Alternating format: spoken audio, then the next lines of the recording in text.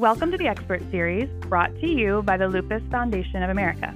Our health education team is here to bring you experts in lupus to discuss topics to help you live better. Thank you for tuning in to today's episode. My name is Lauren, and I'll be your host. Today's episode is very interesting, and we will be discussing the top questions that the health education specialists here at the Foundation get from people with lupus about their skin and hair. And to answer all of our questions today, we have lupus expert Dr. Kampouris.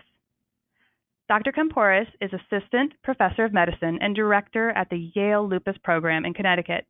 He attended St. George's University School of Medicine and worked closely with Dr. Sue Manzi, investigating novel therapeutics for lupus at University of Pittsburgh and Allegheny Clinic before moving to Yale.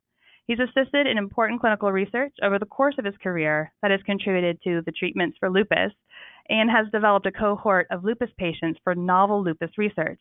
He's also developed the Rheumatology Dermatology Clinic with Sarika Ramachandra at Yale. Thank you, Dr. Kampouris, for joining us today. You're welcome, Lauren. I appreciate the opportunity to talk about this very important topic for our patients living with lupus. Great. Well, we're just going to jump right in. Today we're talking about top questions that people with lupus have posed to some of the health education specialists. So, we're really happy to have you here with us today.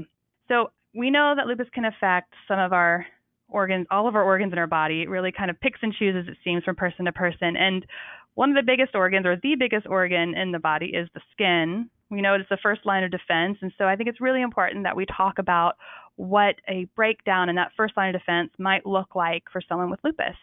So sometimes people call us and they'll say to us, they have skin rashes and they have some other signs of lupus, but maybe their physician won't diagnose them with lupus because they don't have that quote unquote butterfly rash that is often associated with lupus.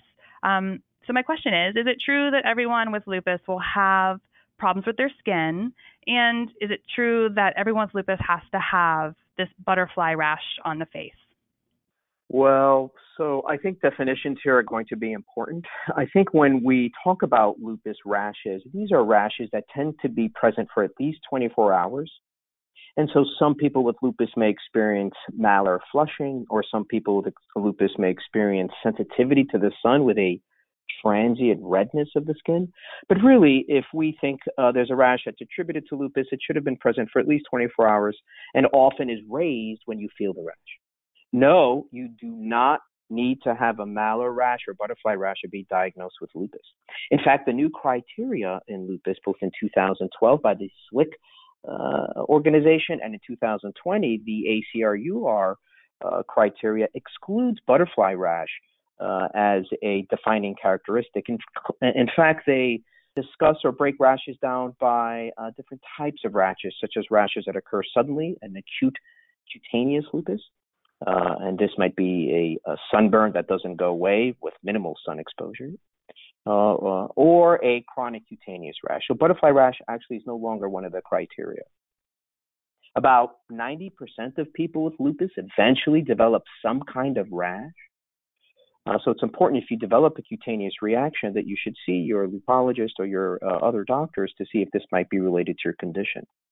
Rash is really important to handle and really to pin down, because it is one of the ways for us, or one of the big clues for doctors to realize that lupus might be occurring. So I think if there is a rash, you should see your doctor. And if the rash is doubtful in its origin, the rash should be biopsied. That's really great to know about those new criteria. And I think that, it tells us that there's a lot more than just the flushing across the face that could be included for lupus with rashes. So can you tell us a little bit about what kinds of rashes that you as a physician might be looking for? A dermatologist, or you guys in the Rheumatology Dermatology Clinic, what are you guys looking for upon diagnosis or follow-up visits? And then maybe if there's a different, depending on skin pigmentation, darker skin versus lighter skin, what are you guys looking for? Right. So rashes that I think are important are rashes that change the pigment of the skin. Either if you start with lighter skin or darker skin. Usually inflammation that's deep to the skin interferes with pigmentation. Either you can get loss of pigment or even hyperpigmentation. We used to think in folks with fair skin, as inflammatory rashes heal, they darken. And that's true. And we thought the same might have happened to individuals who've had dark skin. But indeed, African Americans, for example, who have darkening over the skin may in fact have an active lupus process that's not reflecting a post-inflammatory reaction from lupus. So rashes also our location, I should say, is important in rashes. Rashes that affect certain areas of the body versus diffusely can be a clue if this is a cutaneous-only lupus or if this is a systemic lupus. I have a great story for you, Lauren. I grew up in the 70s and 80s, and as a child, and in the 80s, music videos came out, and recently I was watching music videos, and a video came out or came on from Seal, a musician. But Seal had a rash on his face, and I'm sitting there watching this about a year ago, and I said, does Seal have discoid lupus in the rash, or did he?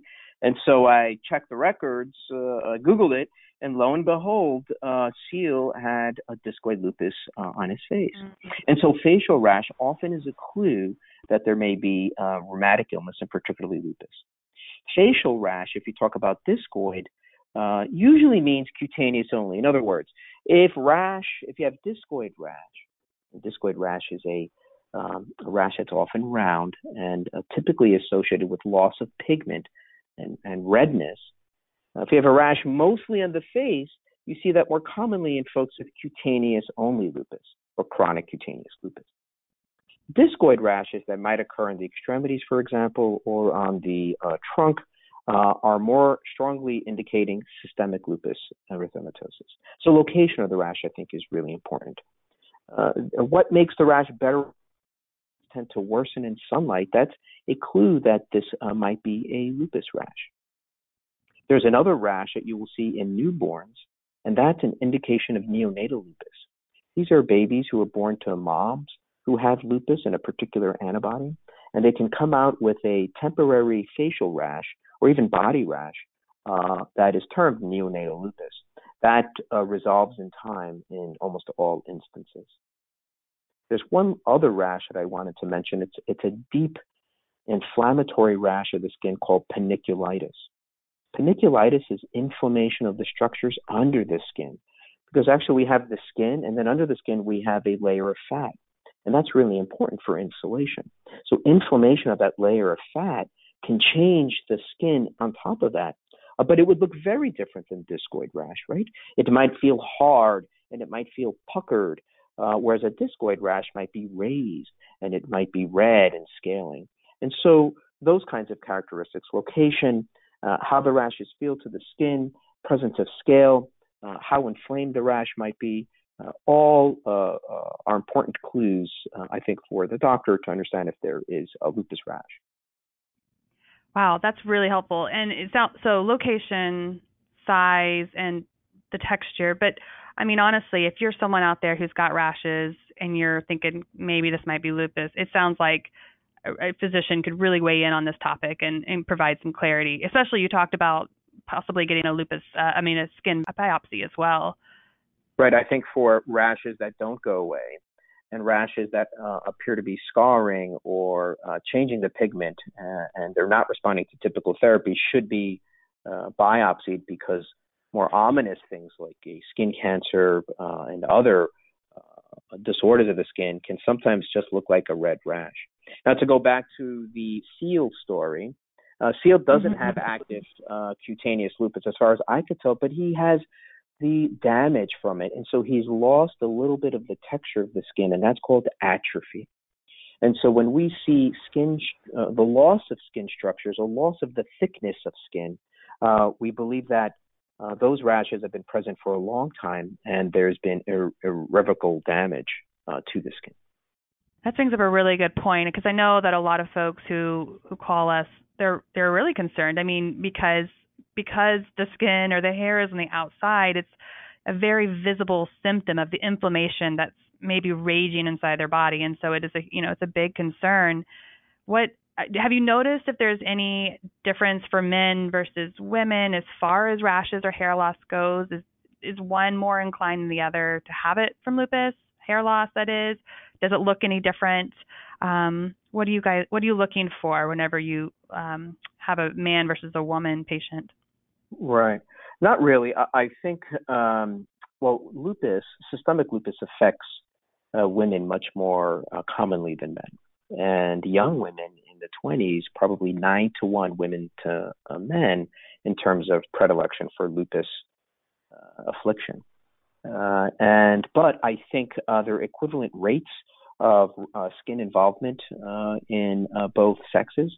There may be a higher incidence of chronic cutaneous lupus in males compared to SLE, and males in general tend to have more severe lupus manifestations, including skin manifestations, which are active rash and hair loss. Men also have an increased risk of kidney involvement should they get systemic lupus. Got it. Okay, so we're looking at patients kind of equally then to see if they have it, but there might be a little bit more of an increased risk for men for the rashes on the face, you think? Right, or certainly more severe rashes. And if I had an office of 10 people waiting, all with lupus, statistically, one of those people may be a male, and that person statistically would have a higher likelihood of organ involvement and higher disease activity scores from lupus. We're not sure if that's because there's something in the genes, if there's differences the way medicines behave in males or females, or if males are coming to the attention of physicians later. It's not clear. Yeah, a lot of factors there. Well, that's very interesting. So if there are men out there who have rashes and stuff, maybe don't wait. Know that even though there is a higher, women are more inclined, I suppose, to have lupus. There's still men do still get it. So it's definitely important for them to follow up on those things. And feel as a man, of course. Yeah, of course. Yeah, I know. That's just a good example. So you did talk a little bit about in the beginning, if someone has the redness in their skin that gets further, brighter or more inflamed after being in the sun. Are there any other triggers that you know of that might make skin rashes worse, such as UV rays, or are there any behaviors that might kind of trigger those reactions? Yeah, so quite right. People with lupus are more sensitive to UVB radiation, and probably UVA radiation. In fact, if you took skin cells from someone with lupus and skin cells from someone who don't have lupus, and you put them in a culture dish and you expose both dishes to UV light, the patient's skin cells from lupus tend to handle the UV light less well, and those cells die rapidly. And we know, therefore, that most patients with SLE do experience sensitivity to sunlight. And whether it's clear or what we call subclinical, maybe they're feeling a little extra tired the next day, might indicate that UV rays are worsening disease activity. Certain medications actually can cause rashes that are lupus related. So if you start a new medication and there is a new rash that doesn't go away, you should certainly make sure that isn't related to an SLE-like process. Or if you develop a rash and maybe had a different diagnosis, this might be a clue that things are changing for you. And of course, the immune system changes regularly. Stress and lack of sleep can increase disease activity in lupus because it causes the immune system to be less regulated when we're under stress or when we have a lack of sleep. The immune system tires out and it's less able to, as I said, control inflammation. It's not uncommon for lupus rashes to come out during pregnancy. Occasionally these rashes are acute cutaneous lupus. Sometimes discoid rashes can worsen, so that's chronic cutaneous lupus. So a change in one state, a pregnancy, for example, which is a huge physiologic strain, in some can also cause rash to worsen. But pregnancy is associated with its own series of different rashes, and in that case, it's very important to see your doctor to know if the lupus is getting worse or if it's a separate issue related to pregnancy. Well, that's a really good point I hadn't even thought of, so I'm so glad that you brought that up. And definitely, if there are new rashes, I think you just hit the nail on the head. If there are new rashes or changes to what you expect from your lupus, definitely go back to your healthcare provider and let them know, because changes are important I to agree. note. Yeah, and Lauren, sometimes a hint that the skin is becoming more inflamed is that people will itch more, and itch often is an indication of inflammation occurring skin deep, as it were. And patients who have inflammation in the scalp, they may be losing hair, and you look and you don't see a rash because, by the way, just like these discoid rashes, for example, cause loss of pigment, they're causing loss of hair cells because as the inflammation is deep in the cutaneous structures, and inflammation heals by scar. And so we want to prevent that because loss of hair follicles may lead to chronic loss of hair. So itchiness is another symptom that sometimes indicates cutaneous activity without seeing the rash. It's a really great tip. I didn't know that about the itching, but that totally makes sense. And if someone is able to, if their head is itching and they've got lupus, and definitely have someone to look at it. It's hard to look at your own head, so definitely talk with their doctor. It is, wow. and many of us think about 5% of patients with lupus can get hives. And so occasionally a patient may come and they're having recurrent hives. They're usually a delayed diagnosis because they're typically treated as urticarial illness or hives. And it only becomes clear when things might worsen or if the doctor checks a laboratory tests that maybe there is a more systemic inflammatory process at play. Wow. So even people who maybe just have that cutaneous lupus, just to be mindful of, if anything becomes even more concerning, that to think about the systemic part of lupus as well, too, right? That's right. That's right. And in general, if someone has chronic cutaneous lupus or discoid lupus, they tend not to progress to systemic lupus. We think about 5% or 10% of people with the skin-only form may go on to develop systemic lupus. Oh, good. Okay, that's good to know. Wow. So this is such helpful information, and I know that lots of folks out there are going to be so happy to have all of these details you're providing. I have one last question that is a big one these days. We're in the middle of a polar vortex over much of the United States, and so we are definitely getting people calling, asking questions about climate and environment. So what do you know as far as what do you recommend to people who are living in warmer climates, dry climates, versus just really bitter cold in North Dakota or Alaska? Are there any special things that people can do to protect their skin or to maybe treat it if they start to see a worsening in their rashes? So you make an excellent point. UVB radiation, or the UVB ray, right? UVA is the sunburn ray. Right? UVB rays are the rays that cause wrinkles. Are the rays that also can cause changes in the DNA, right, in a way. But UVB rays are unaffected by cloud cover, temperature. Or you could be, there's a similar amount of UVB. I mean, maybe a very cloudy day, it's not as much, but UVB can penetrate clouds. And so you can go out even on a cloudy day, and for those folks who are extremely photosensitive, can get significant cutaneous reactions. And so liberal use of sunscreen is very helpful for those individuals who have active serious rashes or who have significant reactions to sunlight exposure. In fact, I often see patients who've been skiing come in with facial rash because of the reflection of the rays causes inflammation in the skin. Keeping the skin hydrated is really important because, like you said, the skin is a barrier. And the skin is a barrier to the outside, but so is the gut. And so is the lung. And so when we talk about environmental influence on the disease process or initiating disease, we look at those interfaces, the skin, the gut, and the lung. And we look at what is happening at those interfaces, and what are the cells involved at those interfaces, and how do those cells behave during normal day-to-day activities, and why do those people develop what we call a break intolerance. The point is, if you can manipulate the barriers, i.e. use sunscreen, or maybe changing the gut, or stopping to smoke, you will impact the immune function at that interface, which seems to, and this is, a lot of this is still in the works, but that seems to correlate strongly with certain disease outcomes. That is so helpful and a great way to tie in the whole body into this.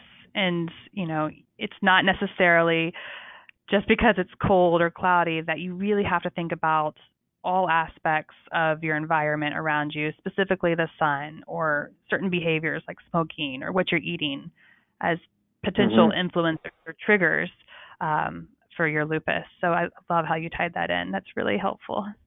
I think that, you've provided so much information for people out there who have questions about lupus for their skin and their hair. Is there anything in particular that we missed that you want to make sure that we impart on folks? Maybe a question out there that I didn't ask?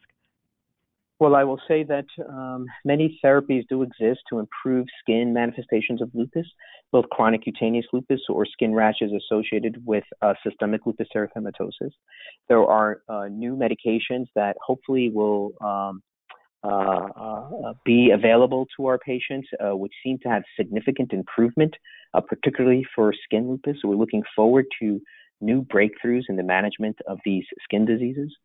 If you have chronic skin problems, do see your doctor because this may be a manifestation of another part of disease, or if you have lupus, it would be important to understand if this is reflecting internally heightened lupus activity, or if this is a reaction to some medication, or is there a new process that we need to be concerned about. So I think the skin and hair is very much like the eyes, which is the window to the soul. The skin and hair manifestations is very telling in terms of how active the lupus is, and usually response in the skin and in the hair correlates with global responses in those patients. I want to thank you for this time. I think this is a really important topic for patients with lupus. It affects most of them, but the good news is new therapies are being tailored for this yet unmet need, and we're looking forward to bringing these patients back to skin clarity. Thank you so much. Thank you for ending on a hopeful note for all the new therapies that are out there for folks with lupus. Thank you so much, Dr. Kampouris, for your time today. And for those of you listening in, you can find more information about lupus and the skin on the National Resource Center on Lupus by visiting lupus.org/resources. For the latest information on lupus and COVID-19, please visit lupus.org/coronavirus. To listen to additional episodes of the Expert Series, you can visit lupus.org/the Expert Series, where you can also subscribe to get alerts when podcasts are released. And if you'd like to speak with one of the health education specialists, you can go to lupus.org/health educator or call 1-800-558-0121, extension 136. And finally, to connect with others with lupus from all over the world, I invite you to check out our online support community, Lupus Connect, where you can talk with others, find emotional support, and discuss practical insights for coping with the daily challenges of lupus. You can find the community at lupus.org/resources/Lupus Connect. Thank you and have a wonderful day.